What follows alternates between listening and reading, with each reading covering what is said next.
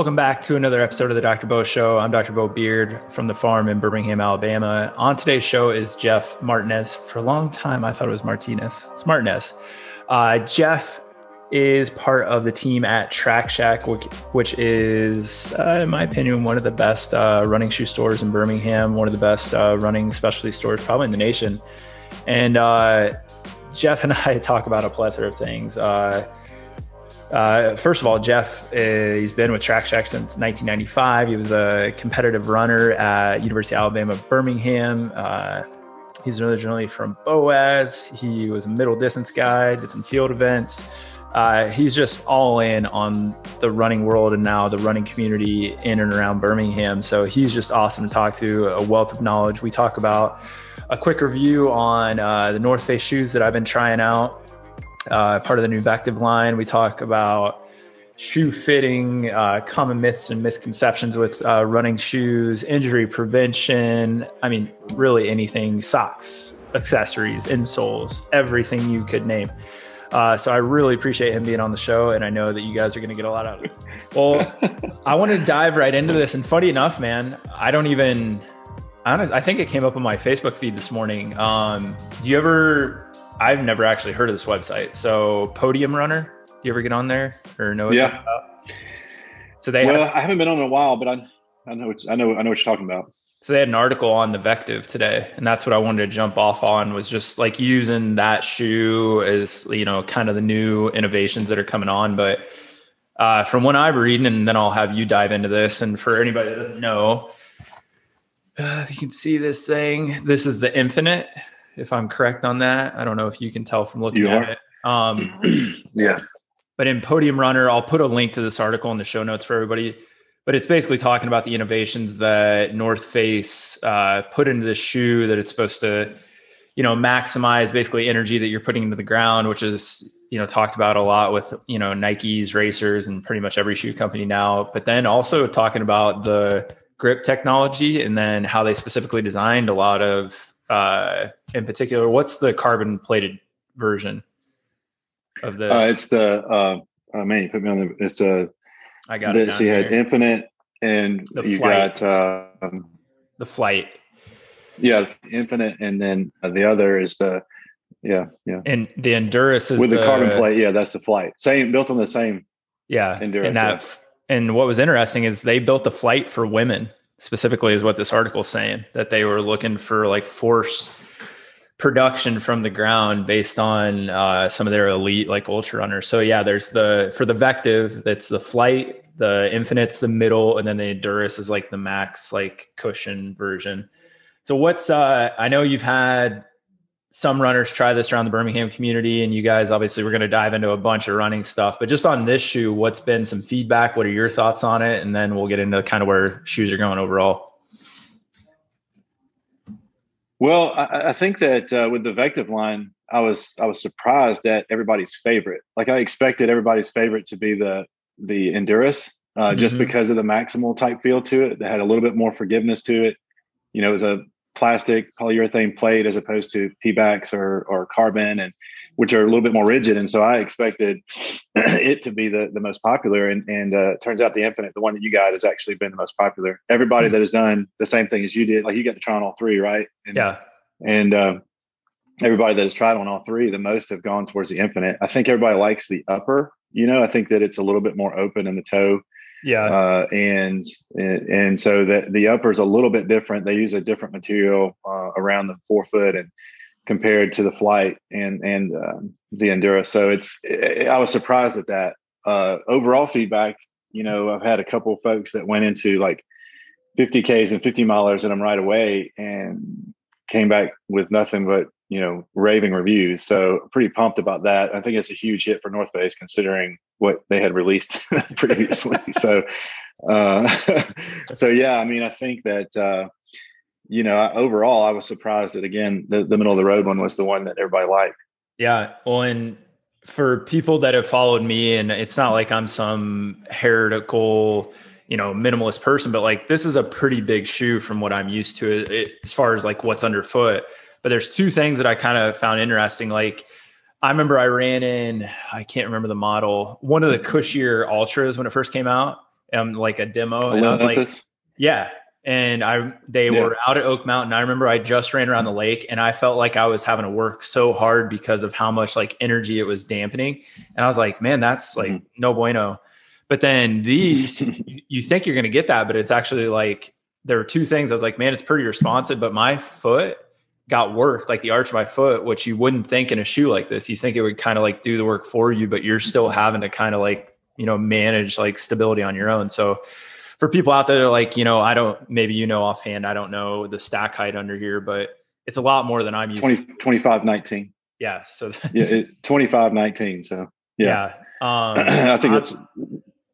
Yeah, I'm going to try them in the Lake Martin 27 miler actually Saturday. And that'll be my first really long run in them. And then if I, dig them beyond that, I'm going to kind of strap them on for the rest of the races for the spring and going into the summer. But jumping off the North Face shoe, which is, they're got a lot of hype at that. And like you said, North Face literally messed up a lot and they kind of fessed up to that, which I thought was cool of like, hey, we had some not awesome shoes. They went back into the lab, kept doing like, prototypes with athletes. But really it comes out that, yeah, this is all here, but that's what Nike's doing and Brooks and everybody's kind of going to the same way. So I just kind of wanted to get a state of the union on like running shoes. Like, where do you think in general things heading? It's always ebbs and flows, right? Minimalist and then, the Hoka, and it's like there's trends, but like, where's the industry heading right now? Or is there a general, each company's doing its own thing? Like, what are you seeing overall right now? Well, I would say overall, everybody's leaning more towards backing away from terms like motion control and support and posting and terms that have been used over the years for folks looking for stability and whatnot. I think terms like guidance and leaning more towards natural motion, as opposed to the shoe stopping or controlling something. It's going towards working more with the foot. I remember years ago at a running seminar, I saw Simon Bartold. I don't know if you've heard that name, but he was big with ASICs, and he said this probably 10 or 12 years ago. He said the way that the industry is going to go is towards really working on working with the foot in natural motion. And I think that's gone that way. You see Brooks with the biggest change that they made to their most popular selling shoe, the Adrenaline, 2 years ago, going with these things called guide rails as opposed to using a glued in section of foam or a firmer, more denser foam on the medial side of the shoe to help control overpronation.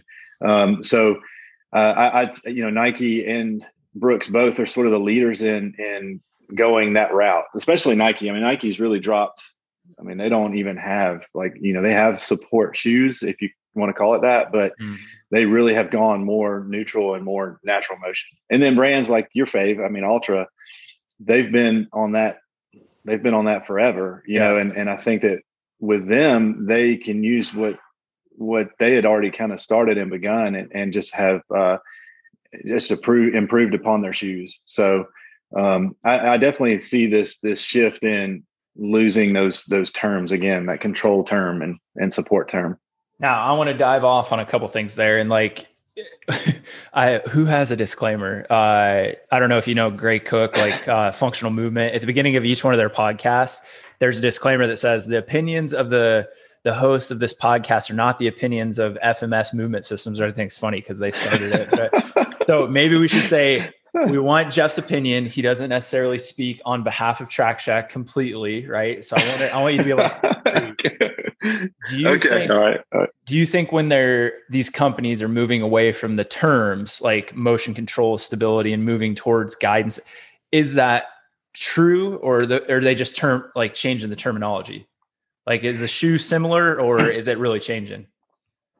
I think it's really changing. I really do. I mean, I look at the structure of the shoe, and if you look at how, let's just use the most popular motion control shoe, for instance, ever, the Brooks Beast. You know, everybody knows that shoe. And so if you look at where that shoe was in 2014, so just 7 years ago, I mean, it was a tank. there's no other way to describe it. I mean, it was a tank. And so, and it was all based on, controlling motion and honestly, what the end result was probably weakening feet and weakening lower legs and not working the foot at all, basically, trying to work for the foot, I guess. And so, you look at the new design of that shoe is probably one of the biggest examples of how they're trying to work with these new foams and these new designs to not limit motion as much as just work with motion. So I do think there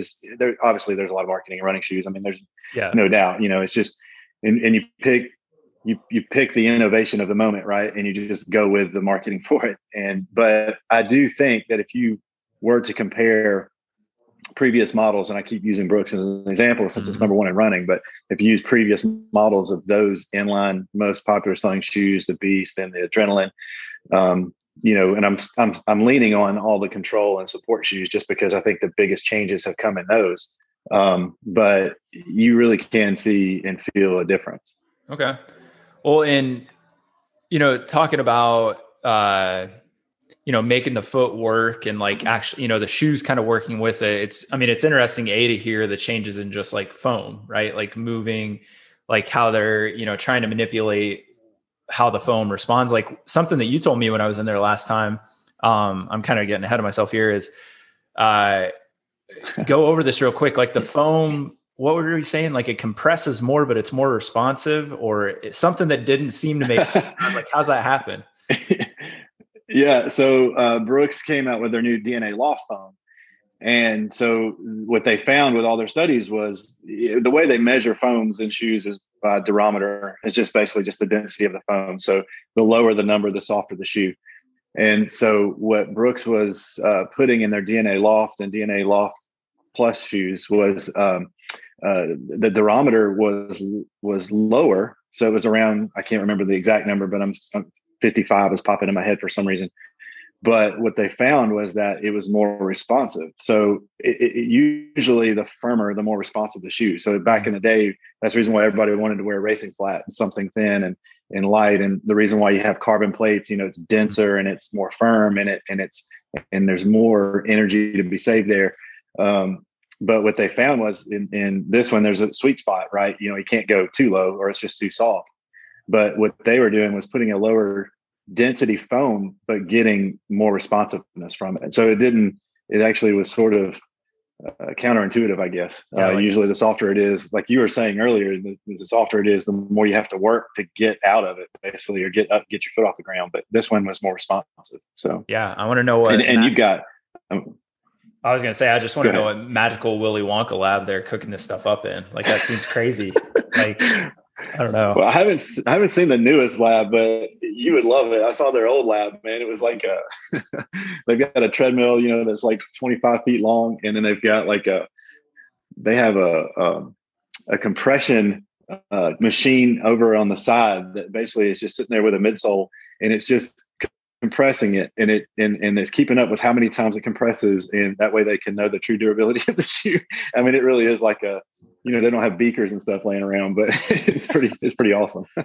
Well, and one thing on the, like how technology's going, and then something that's really popular to talk about in my field is, no technology is going to beat your foot, right? Which is kind of, it's a, I don't know. It's just a catchy thing to say, right? Yeah, we all get it, but also we start wearing shoes when we're little kids. It's concrete. You want to run a bunch of miles and you didn't start running, like a Ethiopian or Kenyan, where it wasn't part of your culture to start running at a very early age, a lot of miles.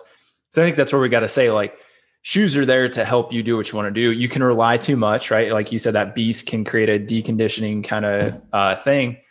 But again, these are opinions. Like, you have data to back some of this stuff up. But like when we look at places that have these big labs, right? Nike, in the trail running world, like S Lab, Solomon's Lab, like huge, what's your take on, not that it's right or wrong, but just what's the take? Like Ultra and a lot of these companies are moving to this kind of, it fits your foot, right? That we have a wider toe box. It's not compressing, but then you see these huge data-driven companies, Nike, Solomon, Brooks still have a non-conforming shoe, right? Pretty narrow. Some of them are notoriously narrow, like a Pegasus and some Brooks shoes. Like, do you think that really, what's your opinion on how much that affects like foot performance and running performance, and maybe not injuries, because that's a different conversation? Yeah, I think that, so, Ultra, came from, you got to back all the way up to the barefoot movement or whatever, and where Ultra came from. And what they realized was, hey man, we can make a shoe that's shaped like a foot, and we can, use that to prevent, a lot of these foot conditions and foot abnormalities, bunions and callousing and hammer toes. And, we can design a shoe that way and prevent a lot of that stuff. But also, I do believe that that's where we come into play as well. So sticking with the popular brands that haven't changed really the shape of their shoe so much, that's where, having a store like ours in town where somebody can come in and we can say, sure, look, Ultra tells you that, wearing shoes that are shaped like shoes can mess with your feet. But if you get fit properly, if you know that the Pegasus runs narrow and you've got the biggest, widest foot on the planet, we're not going to put you in that shoe, and then also really the biggest thing in 26 years of doing this in Birmingham, the biggest thing that we deal with on a daily basis is sizing. People just wear their shoes too small. And so when you know that, and you can properly fit somebody, even in a shoe that's shaped, not necessarily anatomically correct, if you fit them properly, you can still avoid those same things that Ultra is avoiding by shaping their shoe the way they do.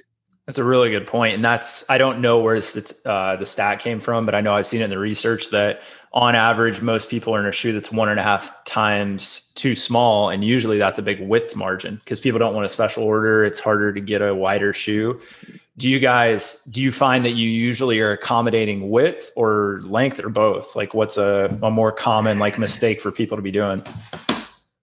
The most common is I think the most common mistake is length, because folks just, now you go shopping, you don't get measured like you used to, right? Like you used to go in when you're with your mom and, when you were 16 and that's probably the last time anybody's ever been measured. Right. So the first part is that to think that you're wearing the same shoe size as you wore when you were 16 is wrong.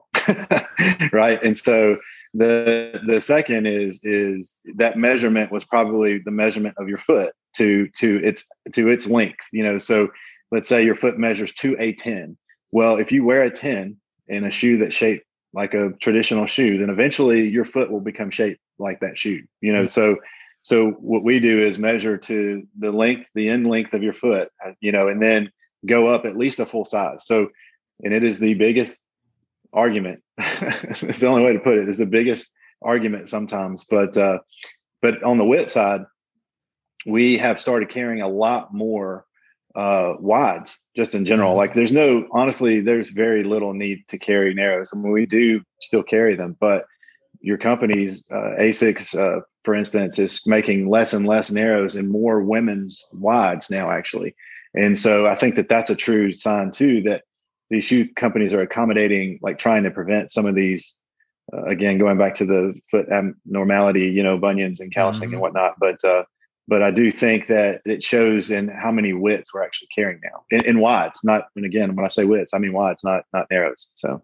Well, it makes common sense when you're like, your foot will conform to that's like Chinese foot bondage, right? Like you're going to, yeah. And I make my mom feel terrible that, I have kind of one foot that's bigger than the other, like a lot of people do, barely. And I remember I wore these pair of like miter. You remember miter, like soccer cleats? Like I wore it because I loved them. I wore them until my like toes were like at the edge, and I'm like, I swear you messed my foot up on the left. And I like make fun of my mom, like you wouldn't mind my shoes, which was not the case. But that's a great point that I don't think a lot of people think about. Right? They think, well, yeah, get an Ultra, and the Ultra. What do a lot of people say? Oh, this feels too big. Right. They'll buy the same size and like, oh, it feels too big. And you're like, no, that's probably normal. Right. You have more movement and you're just not like used to it. And I've even heard people say that they'll size down, and I'm like, no, like now you're going to, especially running trails, like run into the end of that thing going downhill. And, now you're dealing with all these toenail issues.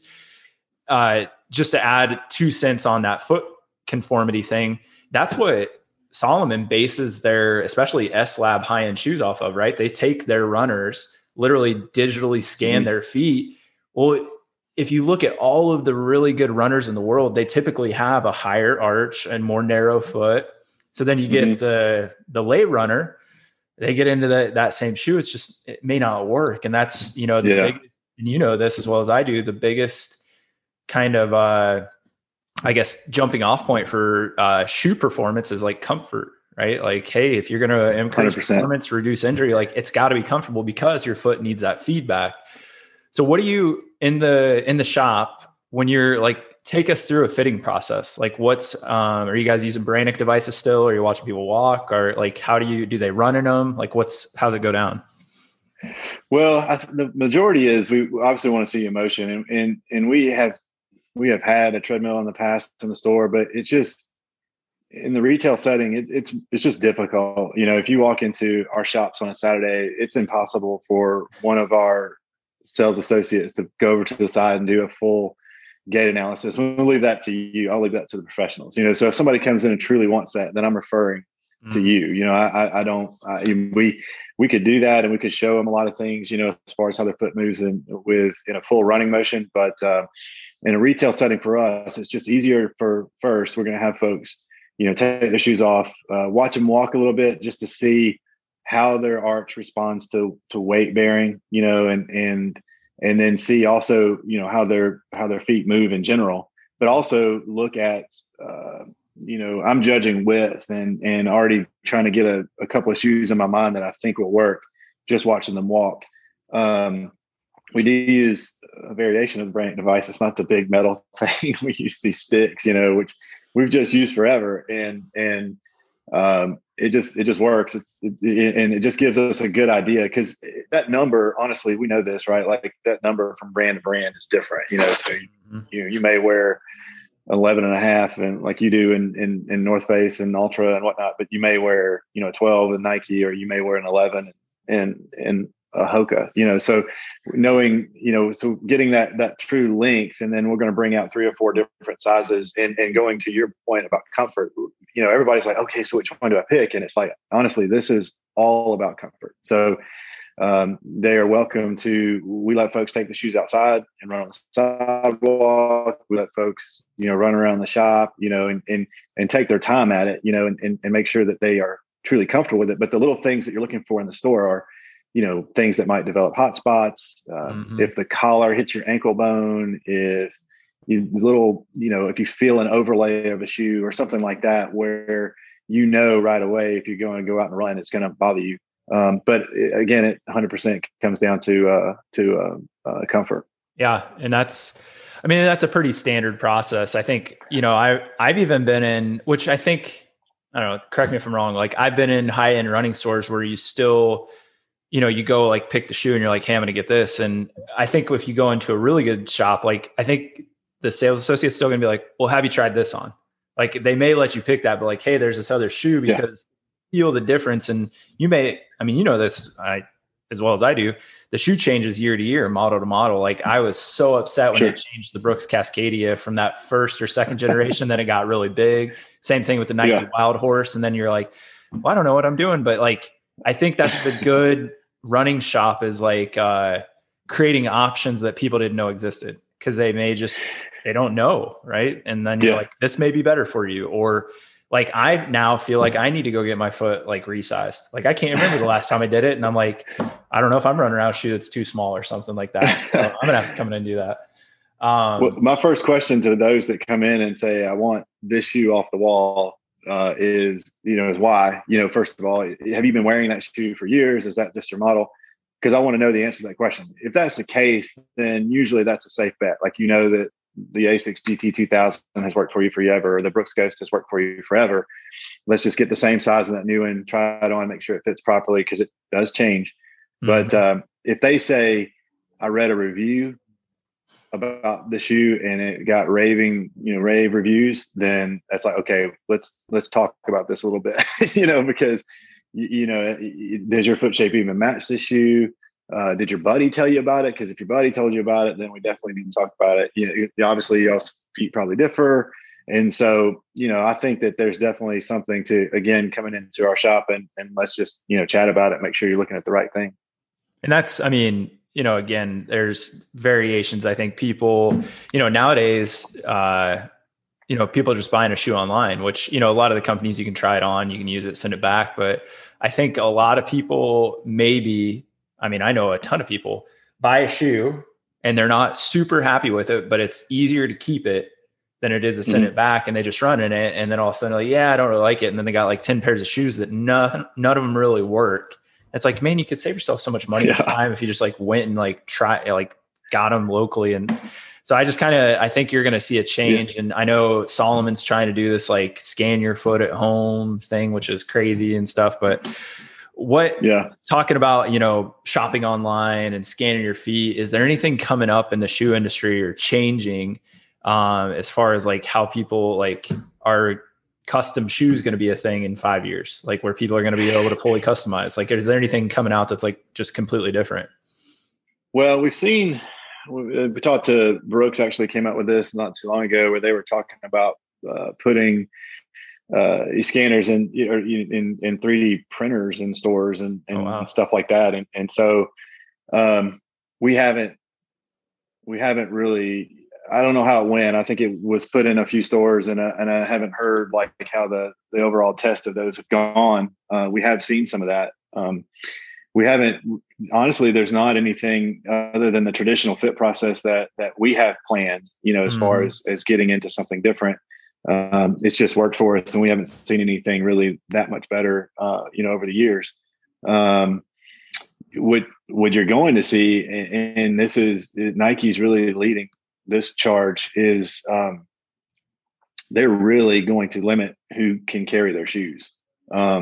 So like running specialty stores like ours, we're going to be exclusive on a lot of things. And I think that is, while they know that they're obviously their overwhelming business is online, they understand the importance of small shops and guys that have been doing this stuff for years, like me, in cities, that have big running communities.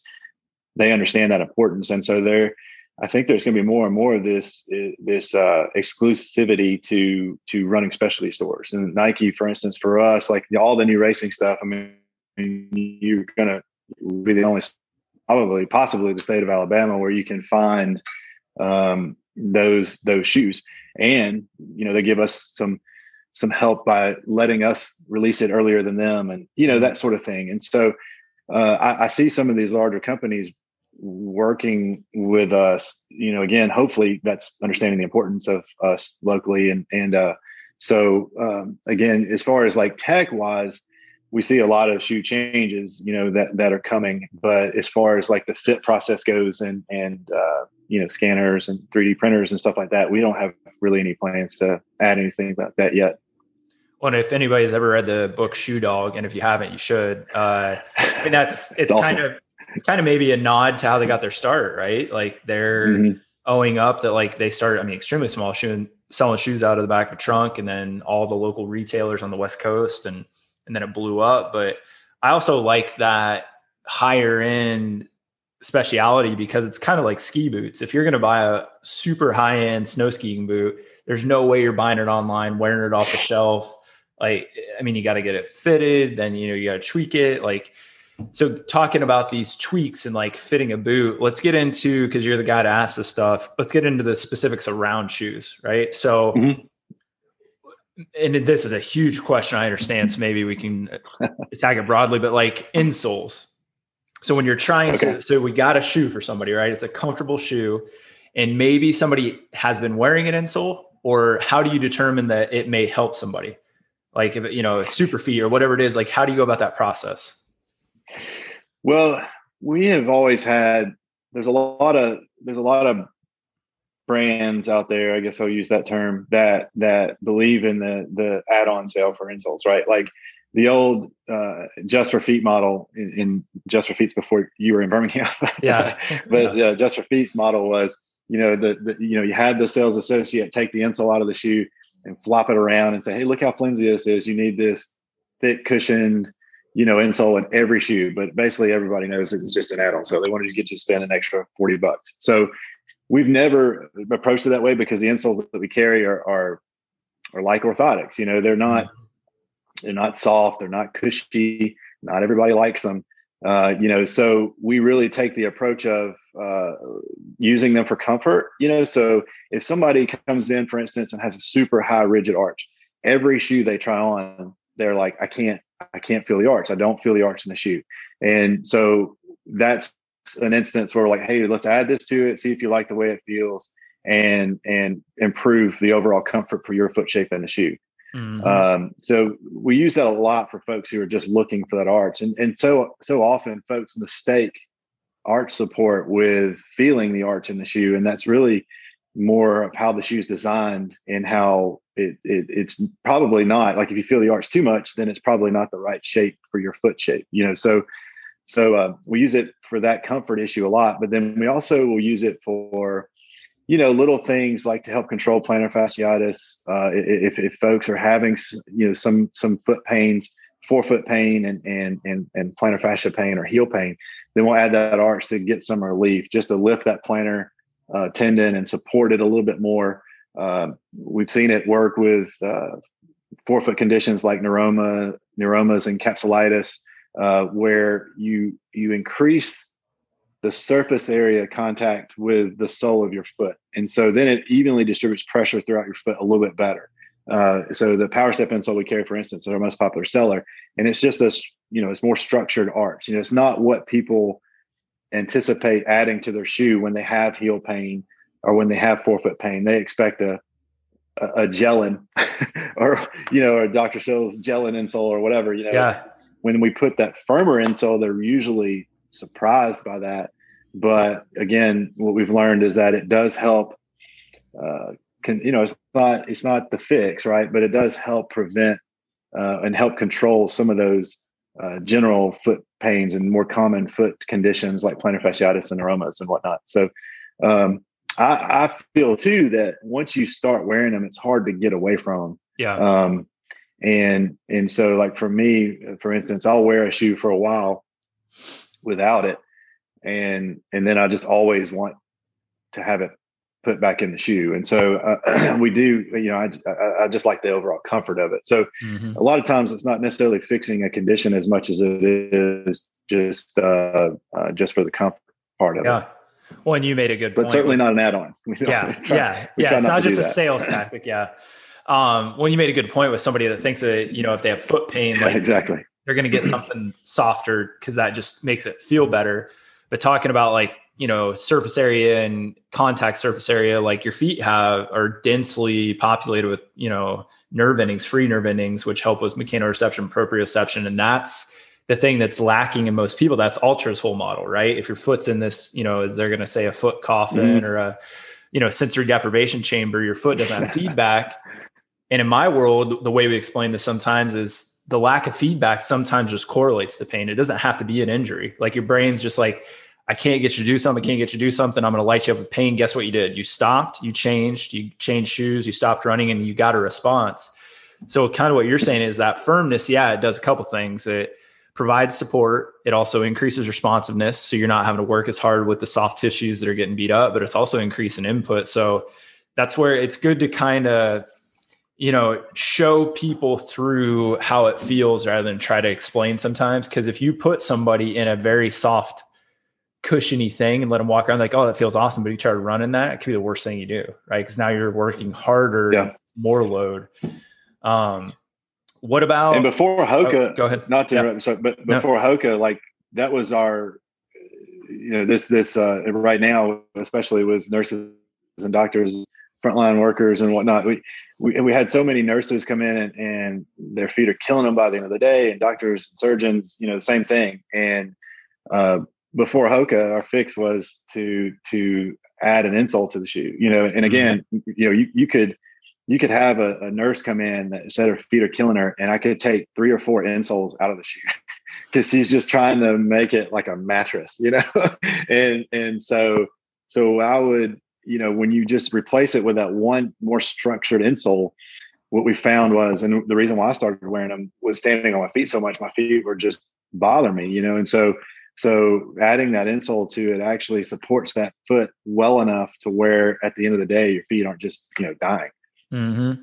And I mean, there's a lot, I'll probably have somebody bombard me from the barefoot camp, which, yeah, I think your feet need to be stronger, need to move better and all that stuff. But at the same time, you're standing, I know the floor of Track Shack is concrete.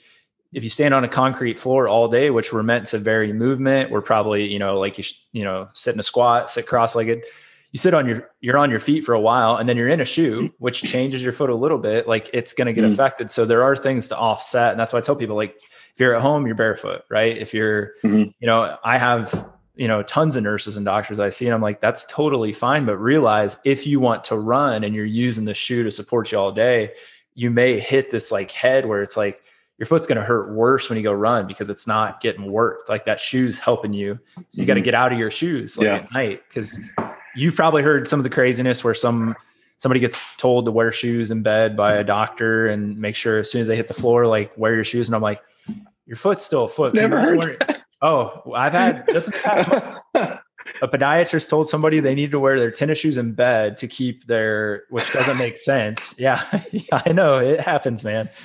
Wow. But my analogy was, can you imagine wearing oven mitts all day? Like how terrible you'd be with your hands. And they're like, oh, that makes sense. And I was like, you can wear something around the house. Just don't wear them in bed for the sake of your marriage. Like, come on. That's one of the best stories I've ever heard. I've never heard that. Oh yeah. You hear lots of stuff when you're in it long enough, man. I'm sure you've heard some stuff. I heard some, but that one's pretty crazy. So insole is really common, and like you said, it comes down to what do people like, and then also helping them like a shoe, like, hey, this will help you. Like, that's why, like Superfeet has a bunch of different colors. It's the different responsiveness and, everything. Sure. What about, and maybe this is just like, oh, it's whatever you like. What about socks? Like people ask me all the time, the littlest details, because they usually don't want to do the big stuff. They want all the other stuff that they could do. And I'm like, you need to go get barefoot, but they're like, what else could I do? So socks, how important is it to, based on like how much you're running and things like that? Like how much does that sock play into what's going to happen with the foot and the shoe? Well, socks are huge, and mainly, I guess the best way to put it is moisture management, right? Like you're trying to hold less moisture. You're trying to keep it breathable while still obviously protecting your foot from high abrasion, causing blisters and things like that. So the way that socks, with us, we've always said this is bad. We always say cotton is rotten, right? Like we want to stay away from cotton. It gets abrasive when it gets wet. It expands. It loses its shape and its form. And so for years and years, it was just polyester and nylon and Lycra blends that allow the sock to form to your foot or size properly. They're not just this huge range of sizes, where it's like it fits a men's 6 to 12, which is, or something like that. It's extra small through extra large in the sock. So you get a perfect fit. And then brands started going right and left footed, and having the shape of the shape of the sock actually match the shape of your foot, with a longer part of it towards your middle and larger toes. And, the arch was actually more contoured to your arch. And so that happened. And then you've got now where you've gone into even compressive properties in the socks that help with foot pains and even Achilles conditions and stuff. So CEP and OS First, the two brands that we carry, have really stepped up the sock game, I guess is the best way to put it, by making these compression zones that help lift the arch, help support the plantar tendon, plantar fascia and sole fascia and all that. And then also go up into the Achilles and have some compressive properties there that help with just controlling pain to a certain extent. So we tell folks that, right, we always have this buy 3, get 1 free deal. And if folks are just now getting into running socks, the best thing to do is to probably get 3 or 4 of them and, pick the one you like the best. But functionally for me, I wear a little bit thicker sock in the winter just to help keep my feet warmer. Mm-hmm. And if you have a narrower foot, we'll recommend a thicker sock. So that helps with the fit of the shoe a little bit. If you have a wider foot, then we'll stick to a thinner sock like a Swiftwick or these new OS First thin air socks that don't take up space in the shoe and they allow your foot to fit well in the shoe. So socks are a pretty big deal. And most folks, when they see there's usually a sticker shock to begin with when you're paying $13 and up for a pair of socks. But then once you wear them, you're always coming back for more because they're definitely game changers. And they last a really long time. I mean, that's my only knock on Swiftwick is I'm like you were talking about left and right footed. I always get super confused because large has the L and I'm like, damn, am I wearing two left socks? And I'm like, oh, never mind. No, it's just large. Now, see, I have heard that in the shop. I've had guys come back to return the socks because they got two lefts. And I'm like, no, man, this is a large. So I have heard that. You're not the only one. All right. I feel better about myself. Yeah, it is a game changer. And then, like you said, sticker shock, but it's worth it. I mean, if you're going to spend 100 plus on shoes and then you're wearing, just some generic sock that's going to move around on your foot, create blisters. And I think most people that are above kind of novice runner get that because it's just as soon as you try it, like you said, but I don't think people realize that also like you said, changing sock, width or thickness and things like that, like based on also like Lake Martin could be really, really wet this weekend, right? Mm-hmm. The storm's coming in. Yep. Like that's going to change what sock I'm going to wear because even if you have a really good moisture wicking sock, there's certain socks, like some of the compression ones, you get those things wet, man. I mean, they are sliding around your shoe and then you're bumping into the front, blisters. So you figure that stuff out, right? It's trial and error. But again, if you got a source like yourself and Track Shack, like those are the questions to ask people, not just like, oh, I got my shoe. See you. Like, I'm going to be running this race here, this type of terrain. Like, what's the mix, right? Like I don't think people get specific enough with that stuff. Like there's a lot of options. Well, that comes with your training, right? That you're going to learn. For me, I have my rainy day sock and I have my, cold day sock or whatever. And so I definitely think that it just comes with experience. And I think that's the reason why that buy 3, get 1 free deal is a good deal because you can just mix and match and then, trial and error over time, so many miles, you're going to figure it out. So, well, let's dive into some of the touchier questions. Cause why not? So what are some of the biggest, myths, misconceptions, like common stuff that people come into you either thinking that a running shoe is going to do, or just like in general, like what are some of the biggest things that you're trying to, I guess, re-educate people on around running shoes, whatever it is? Like, are there common themes there? Yeah. I mean, I think the biggest for me is fixing an injury, right? Like somebody's coming in looking for the miracle shoe, and I love shoes, but the miracle shoe for a particular person there's not one just miracle shoe, right? So we can't just say, hey, you've been battling plantar fasciitis for 2 years, we're going to put you in this Hoka and it's just going to fix everything. Or you've been battling shin splints for however long and this is going to fix everything. There has to be a plan associated with that footwear selection, right? Like you have to be going to see the farm or working on strength at home or working on your form or doing the extra stretching or doing the extra massage that's going to keep you healthy. We have people that come in and they've bought 6 pairs of shoes this year because they're trying to find the shoe that's going to fix everything, so I do think that is the biggest misconception. And you and I were talking about this the other day, as far as studies have gone in injury prevention. I mean, there's the correlation is not there, so it's not like we're going to put you in, let's just take, for instance, the most popular selling shoe on the planet right now, probably the Brooks Ghost. And we're going to put you in that shoe and it's going to fix everything, so I do think that is probably the leader of the pack as far as misconceptions go. Well, and that goes back to proper fit though, right? If your foot has adequate room, right? You get a shoe that kind of matches actually, let me get your take on this before I open my mouth, because you're smarter than I am on this. I have a lot of input on shoes because I think that plays a huge deal with not necessarily getting injured, but like if your foot gets good feedback, right? If you're in if you're in a Hoka and you have a terrible like feedback system, like that's a bad match, right? Like I don't want you to go in a minimalist shoe, but I need something more responsive because you need that.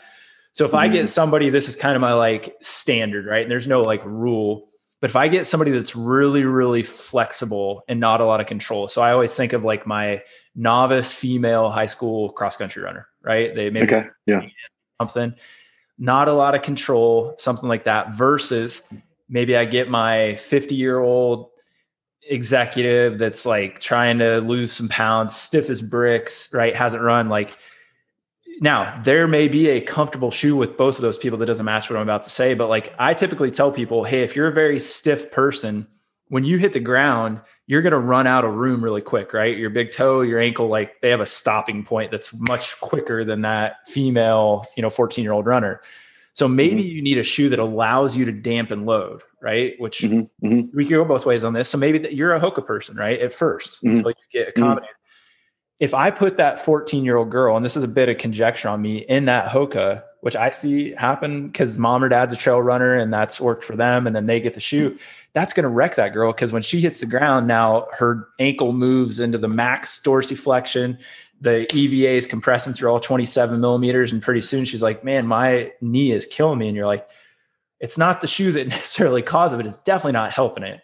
And then trying to tell them like you said, it's hard to say, well, this shoe is going to help you, but it's not fixing your injury either. Right. It's just like, I mean, I hope that makes sense to people. Like it's easier. It's setting a platform for change to occur. But what's your feedback on like these kind of like, I don't know, maybe these stereotypes of bodies, like these archetypes, and then like that shoe? Do you guys see that play out? Like youth athletes end up in this versus, not just like padding under the foot, but like how they go about like putting somebody in a shoe based on novice runner, body type, things like that. Well, I think a lot of that for me, I see it more on like the marketing side. Right now, if you look at your social media feeds and your MSN page that pops up right away, if you're a shoe guy, right now the leading thing that's popping up is like a Hoka, the new Mach 4. Everybody's like raving about, had people call and ask about it, and we're not even carrying the shoe, but it's like it shows the power of that marketing, right? So you got a 14-year-old girl who sees that marketing and her parents see that as well. And it's like, well, this is the shoe. This is the running shoe, right? And so without even discussing it with a running store or a PT or whoever. And so I think that for us, like I was talking to somebody about this the other day, Nike just released this new shoe, the Invincible, which is, it's a Hoka stack height with ZoomX foam. So it's the foam that everybody's raving about right now as far as the most responsive foam. And, the first guys that wanted to get it were some guys that worked for us that are like high school state champs. And and I was like, man, when I was 16, there's no way I would have, it's awesome, right? Like it looks cool. And it's got all the new ZoomX foam and all that stuff in it, but that's not the shoe for them, and so I think that a lot of that, for me, and you're way smarter at this body type stuff and flexibility and mechanics than I am. I'm looking at it more from a common sense standpoint. Like a Hoka is not a teenager shoe. I just don't, and if they're running in it, especially if they're a competitive athlete, like I think that, more traditional styles that are allowing their foot to develop properly, that are allowing their lower legs and to strengthen properly. I think that's more, that to me, that's more of a common sense thing than it is like necessarily a body type thing. So if I have a 14-year-old girl that comes in that weighs 75 pounds, I mean, you don't need Hoka, and so, I do think we see that obviously, but again, to take it less technical and go more, I guess, common sense for us, like, it's like, we're not going to put you in that shoe if we don't think that your body type is in need of that. When I like something, you've actually said a couple of points, and I hope people pick this up, like using the shoe to kind of almost like develop you, right? You've said numerous times, like, hey, this shoe's going to kind of force you to use your lower extremity. I'm not going to say use, but it's different, right? It puts different stressors on there, right? It's not going to suck up as much impact, things like that.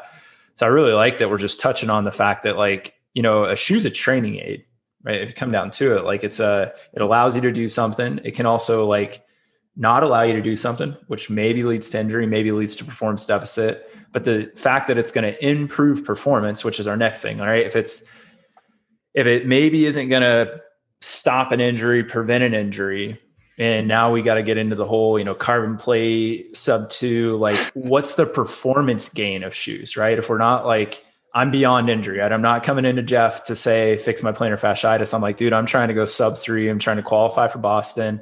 But let's take it to, we'll give 2 scenarios. Either whatever you want to think, elite high school runner or elite marathoner. And then you got your like person just trying to qualify for Boston, which will still, in some realm that's elite. Yep. But like for those two, where does performance gain exist within shoes? Man, this is tough because, every time a new innovation comes up, I'm a little skeptical. It's like when Hoka first hit the market, we were like, we're not touching those things. We're not going to carry them.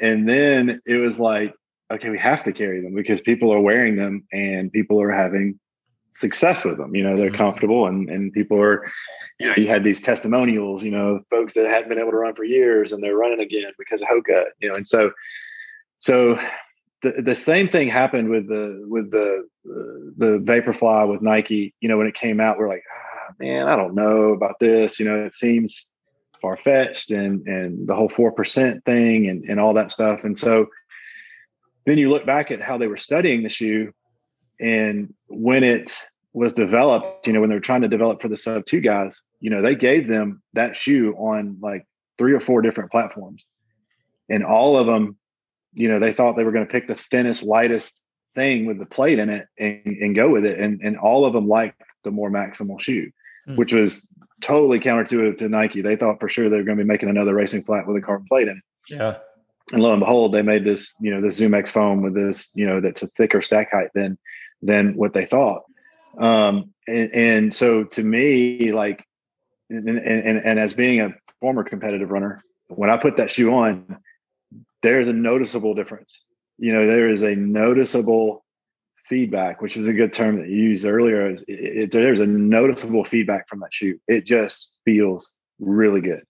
And it's not just the comfort of it. It's the bounce to it. It's the efficiency of it. Like when you're moving forward, you feel like you almost can't stop moving forward. So I haven't raced in it, so I can't speak from experience. I have trained in them. I've run workouts in them and the 4 and I've tried on the Alpha Fly. But when you see the numbers in results, when I'm selling a pair of Vaporflies to a guy who's running Houston, this literally happened. Like this guy called me. He couldn't find Vaporflies anywhere. He lives in San Antonio, and he says, I'm running Houston this weekend. I heard about the Vaporflies. I just want to get them. And I was like, dude, this is like this weekend, right? And he goes, yeah. And he had me ship them to him. He called me on Monday, had a 10-minute PR. Now, obviously his training cycle went well. All this stuff went well. It was perfect conditions. There's so many different factors going into this, right? But dude ordered 2 more pairs on Monday, and so I've never seen such a response. Like I can't necessarily get into and delve into the science of it all and how efficient it is. But when you see some of the results that these guys are having, super competitive guys, your professional athletes, and now on the track with the Dragonfly and the new Victories that have a plate built into it, it's remarkable the results that you're seeing. I wish that these spikes would have been around when I was competing in college, because they're unbelievable when you try them on. And I think that's the thing, right? Like to sound cliche, the proof is in the pudding a bit, but when you actually try the shoe on and you feel that difference, just jogging around in the shops, it's impressive.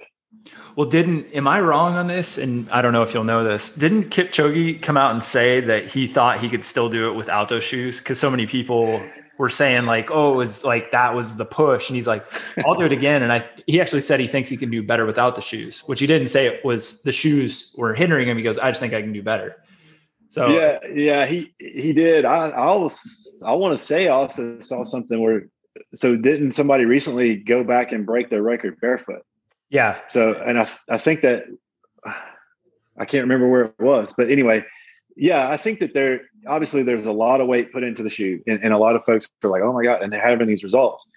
But I mean, for a guy like Kipchoge, I'm sure that his ego was like, look, man, this ain't just Not about the shoe. It's like the Lance Armstrong thing, right? It's like, I'm on my bike every day for 8 hours, so he wants to make sure that that there was a lot of work put into this. So yeah, I'm sure that, and that's the thing too about, you have to be careful of endorsements, right? Like we used to have so many folks want to know what shoe Mev was running in, right? Mm-hmm. And I'm like, have you seen Mev? I mean, you shouldn't be running in Mev's shoe. I'm sorry, he could run in cardboard and be fine, And so yeah, I think that there is something to that, but and then this is back to your point about feedback.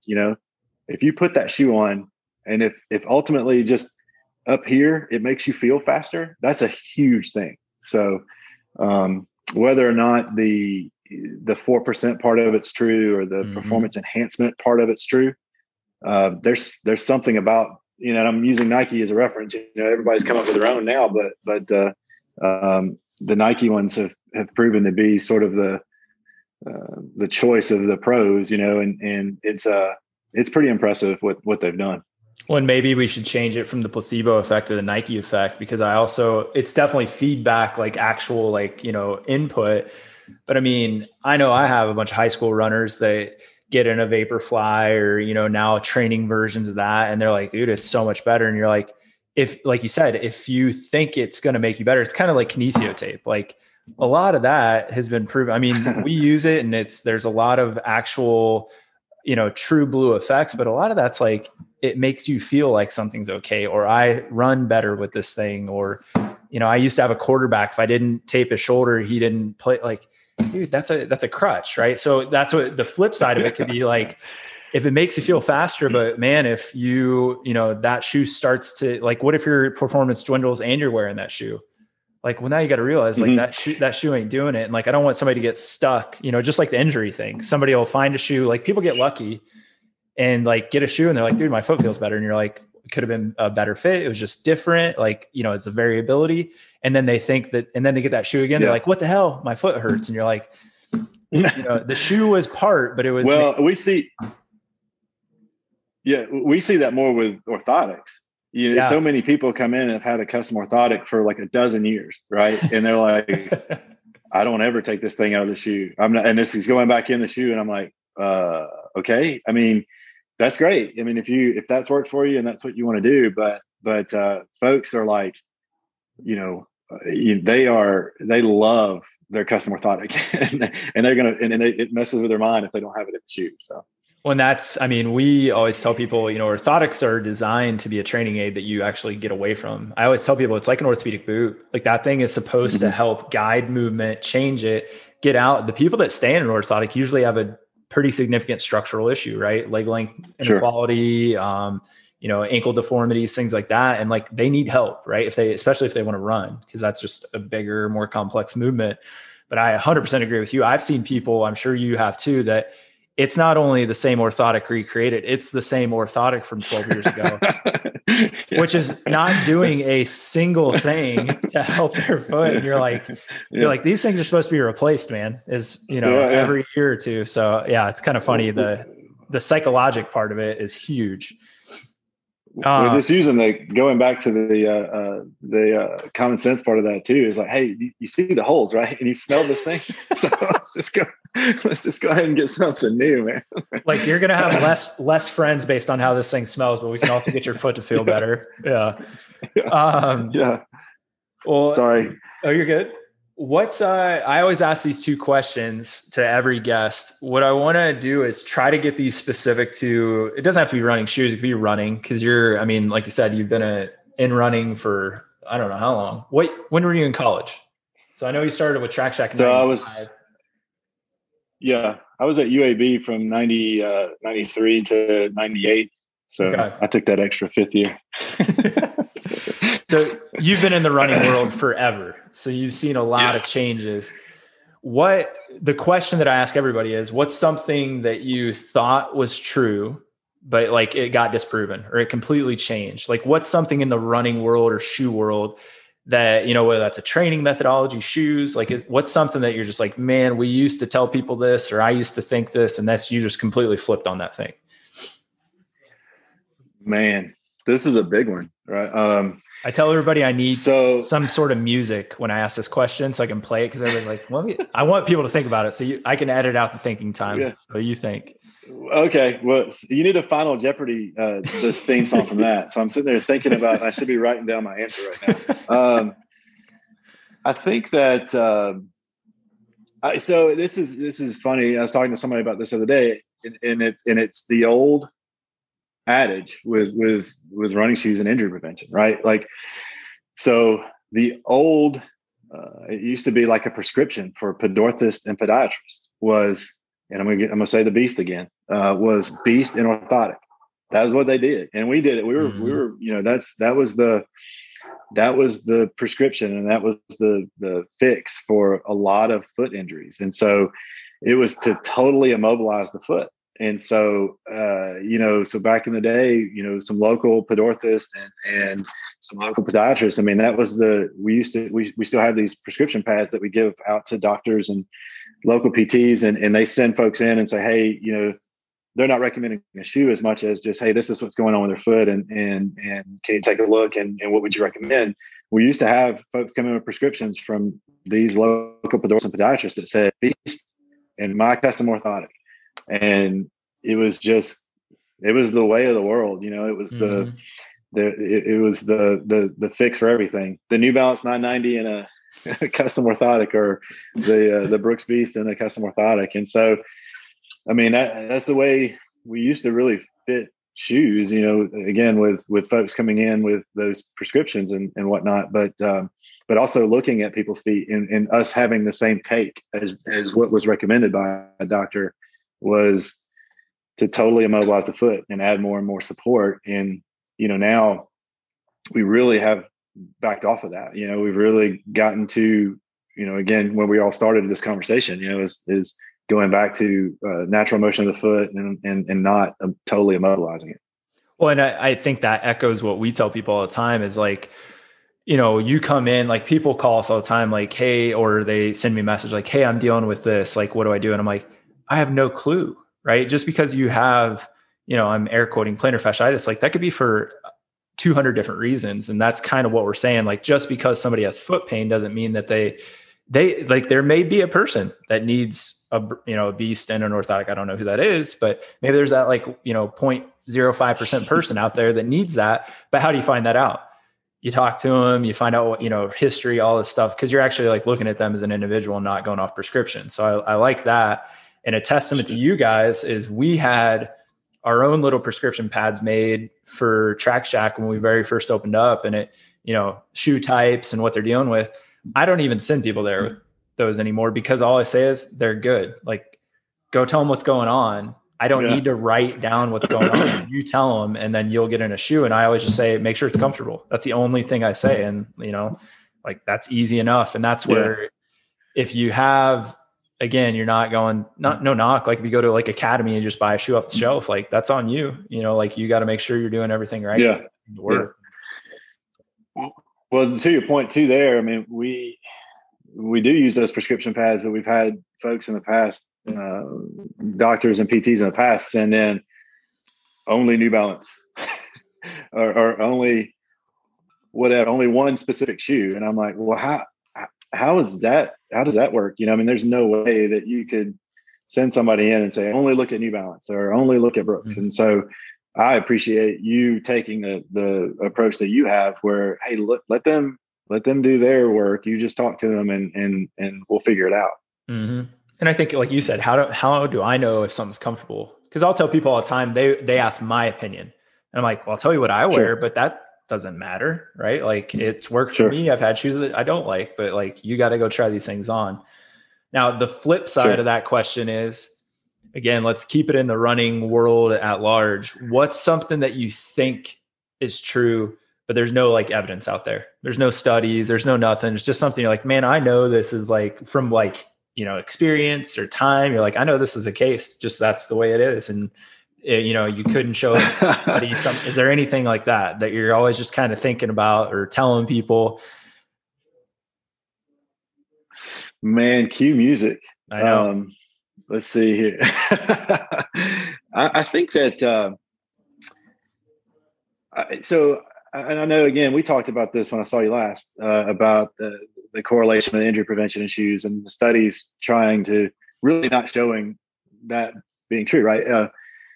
I do think that going back to support shoes and whatnot, I went through these injuries in college where it was lower leg stuff, and I knew a lot of it had to do with the footwear, right? Like we weren't getting as many shoes as we should have gotten, so I was blowing through them and I was running in shoes that were totally worn out. And then when I started working in the store, I had more access to footwear. And so then I started wearing a more supportive shoe and I saw a difference in my shin pain.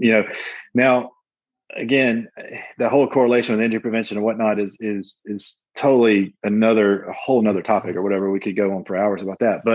But for me, I do think that there is something to support and again, I don't want to use the term control because it's sort of being dispelled or whatever, but that's the only term I can think of right now. So, but I do think there is something to that. And I have seen results with our customers, in particular our good customers, when I change them into when I think that they might need, and for whatever reason, it may not be, what the shoe company wants you to believe as far as it controlling overpronation or is overpronation even the reason why this injury exists, so it may not be those reasons, but I do think there is something to when I do think somebody needs more support, it does help with preventing and controlling, or at least helping them get over that injury. So I do think there is some truth to that. There's a couple points there. I mean, I'm always curious, you're like, I got into a more supportive shoe and it helped. Like, could there have been things to work on, from like foot function where the support helped for sure. And I think that's the head that we all hit with runners, right?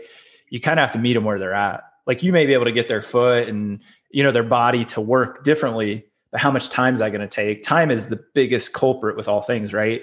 Training adaptation, tissue adaptation, but also you're primarily dealing with amateur runners, right? It's not like you have a store full of pro runners. People aren't going to do the stuff to like get there to, make their feet strong, make their ankles mobile, like the things that may help with the injuries. They may do some, but what do we see the shoe as again? A training aid, right? It's the thing that allows you to do something. But I think what you're also saying in there is you can go too far, right? And then the shoe becomes the hindrance. Sure. Like it keeps you in that zone and you're only going to get worse the more volume and time. And, you talked about, again, what everyone would call it, motion control, stability.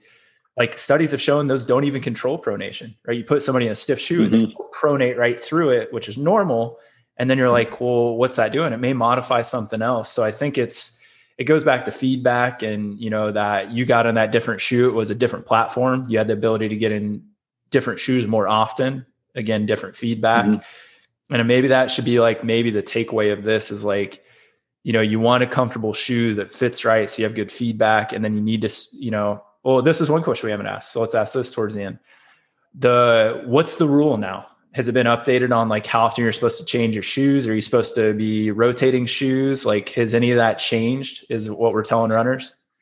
Yeah, I think that, so I think the overall durability of the shoe is the same. Everybody says, your manufacturers are going to say, depending upon the shoe, 400 to 500 miles is usually what we say. A lot of folks will put a time on that where they're just going to get 2 pairs of shoes a year. And so it's every 6 months. A lot of folks have indicators, where their knee will start to bug them a little bit, or their heel or their shin or whatever. And they're like, okay, it's time to get a new pair.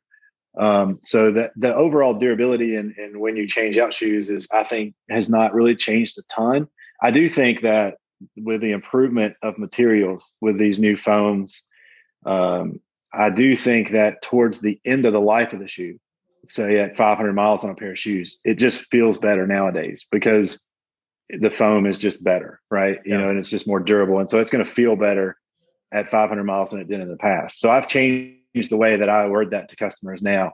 When somebody asks the difference between $160 shoe versus $120 shoe. It's like, well, these are it's the same mileage. It's just at 500 miles, this $160 shoe is going to feel better versus this $120 shoe. So I do think there is, that has changed for me. The other thing is rotation. I think is huge. I think that, and the way that I used to tell the folks this is most companies design shoes in threes. So they want you to have a lightweight trainer to tempo in.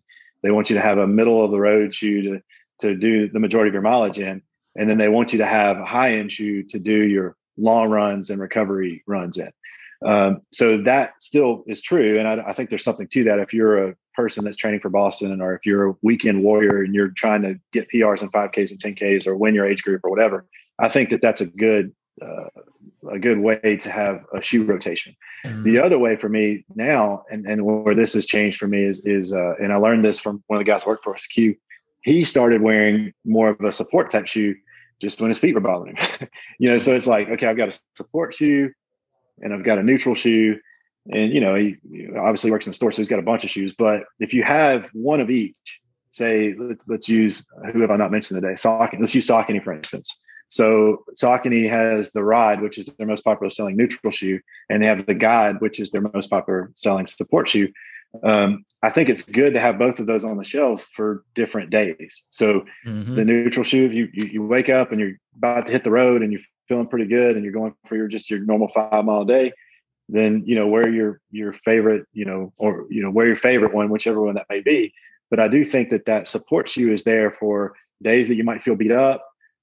It's going to give you a little help, I guess is the way to put it. But also if you have chronic conditions like plantar fasciitis or Achilles stuff, then wear the support shoe on those days that's bugging you. So I do think there's a bunch of different ways to rotate shoes, but I do think that's a new way for me to recommend it to customers. Well, and for the clinicians that maybe listening to go a little in the technical range, that we always talk about movement variability is important, right? If you just run, you're going to get worse at running, right? You have to mix it up. That's what you're saying about shoes, right? The variability of the shoe determines different outcomes. And then to go more technical, those longer days with the shoe that may be more supportive also goes into like neuromuscular fatigue. You absolutely change running patterns if you've had back-to-back hard days or you're up, volumes way up. You change how you run. That's why, we're doing running drills and stretching to like offset kind of that. It seems weird to say you get worse at running. You get more aerobically fit, but your patterns become more ingrained and that can like wear, an injury pattern. So I think that's good to understand, the shoes are, again, it's a training aid, it's equipment, right? It's not just a shoe for your foot that feels good. It's like you use it specifically. Like, why do people buy a trail shoe? Because it's got more grip, more studs, all these things for the terrain for what you're using. And then, think of Ultra with like the King, right? Like a strap for downhill. So you're not just like blowing through the shoe. Like they did these things on purpose. It's a gear choice. Sure. The thing I want to ask you is something that's just, I've always had the question. So I tell people all the time, like if you had money wasn't an issue, I'd have you buy 10 pairs of shoes. Like if you're dealing with an injury, because I could use certain shoes to manipulate what I want to happen. Is the thought process on the shoe rotation also? I used to hear that it was the compression of the foam. Like if you ran one day, the foam compressed, and then it needed to bounce back a refractory period. Is that true? Yeah. I mean, I think that there's something to like the memory foam aspect. I always use that as an analogy. It's like the memory foam beds, when you compress it, and you get off of it and it raises back up. So, we have a ton of folks who their running shoe ends up becoming their most comfortable shoe. So they don't wear it just for running. They're wearing it all day long, So if you can imagine wearing it all day long, you run in the morning or the evening or whatever, and you're walking around in it all day, standing on it all day, then that foam is there and compressing. And if you don't give it that time to regain its memory, then it's going to just break down quicker. So I definitely think there's something to that as well. And that used to be just the number one reason for recommending rotating.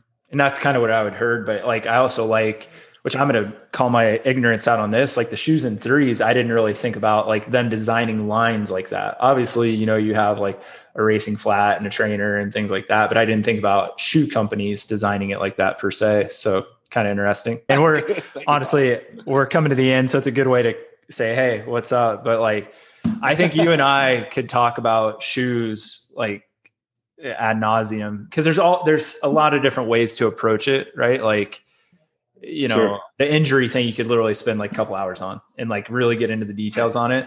So maybe what's cool is if, based on feedback on this, if people have a lot of questions, maybe we'll pull you back on for like an Instagram live and just kind of like do a quick, like, hey, this is about socks. Who knows? Maybe like something Sure. I think it would be about, but like, Yeah. tons of good info. And I hope people, even clinicians, like I always say like, you have more touch points than that like single runner, right? That's why like I want to do a podcast, because if like 10 clinicians heard this, they talk about these things, like hundreds of runners are like, well, I'm going to go to my running shoe store. And like, if they're not doing what Jeff was talking about, like maybe I'm gonna go someplace else, or like, try something else that's a little more like individualized and in depth. So that's why I'm doing this stuff. So like good people doing good work, get that information out, and then it kind of like ripples outward. So before we get you off here, man, is there anything, like any like words of wisdom, anything else that you're just like, I got to tell people this before they go get their next pair of running shoes? No, man. I mean, I appreciate you doing this. I mean, it's been, we have a lot of doctors and PTs that we have relationships with, and we're doing more and more stuff these days to with them, which I think is great. It's not like this used to be. I feel like, docs were, oh yeah, just go pick up a shoe anywhere, no big deal. And now I think they're realizing the importance of going to a store like ours. And I appreciate you pointing that out and having me on. We just, for us, man, it's the shop isn't all about running either. It's about just coming in and, shooting the crap with us and hanging out and, and talking about, whatever. And so I think that's the thing that we do well too, is want to make folks feel comfortable about coming in. We have a lot of folks who, walk in and they know that I ran in college. They know Scott was an Olympic trials athlete. They know, everybody in is a competitive high school athlete. And so we've always had to fight that, making folks feel comfortable, to come in and see us. Realizing that we're fitting folks from, standing on a daily basis or have to wear a running shoe because of their foot problems and as a dress shoe, and we're fitting folks that are running, 100 miles a week, so we try to fit everybody the same and treat everybody the same in that same instance. So I think that it's changed, for me, just because I'm not running competitively anymore, that I don't necessarily want to talk to somebody about the sub 2 hour attempt or, that stuff on a daily basis. Like, hey, so, how was the weekend and that sort of thing, So, and I think that that's where our store has had some success. And I definitely want to make sure that everybody knows that they can be comfortable coming into a shop where some folks that may be runners can still fit you for whatever your activity level. Well, and that's a really good point to end on too, is most of the amateur runners that really get into running, yeah, there's a lot of like wanting to get better and, lose weight, PRs, but like the biggest thing that people tell me when they're not running is one of two things. The reason they got to get back is the community. They want to go back and like, run with their group or whatever, but then it's the like anxiety relief aspect, right? Like they don't run, and it's like, that's both of our goals, right? Like you're saying, comfortable, keep people involved. Like if you don't think of running as like, it's not always this high end performance, like working with Olympians and stuff, like your bread and butter in that store are people that are involved in the Birmingham community, and you're trying to keep them involved, or whatever that means, right? Like got to go to work, got to do whatever. And you guys have definitely been a pillar of Birmingham for much longer than I've lived here. So I appreciate what you guys do, and appreciate being on, man. Just putting some great information out there, and we'll definitely pull you back on for some Q&A or maybe another podcast. Man, it sounds great, man. I appreciate you having me. Yeah. It's an honor, honestly, dude. I really appreciate it. Thank you so much for listening to this episode of the podcast. If you haven't already, subscribe on Apple Podcasts, Spotify. You can also go watch this if you're listening, or you can go listen if you're watching. We're on YouTube as well as on all podcast platforms. If you would like, leave us a review, drop us a comment, 5 stars, write something. You can also get a hold of me at social media, at Dr. Bo Beard on Instagram and Facebook, and always happy to answer questions, field comments. And specific to this podcast with Jeff from Track Shack and on the topic of running shoes. If you have some topics that you'd like us to hit via an Instagram live in the upcoming weeks, let me know and we'll take care of those for you. Thanks for listening.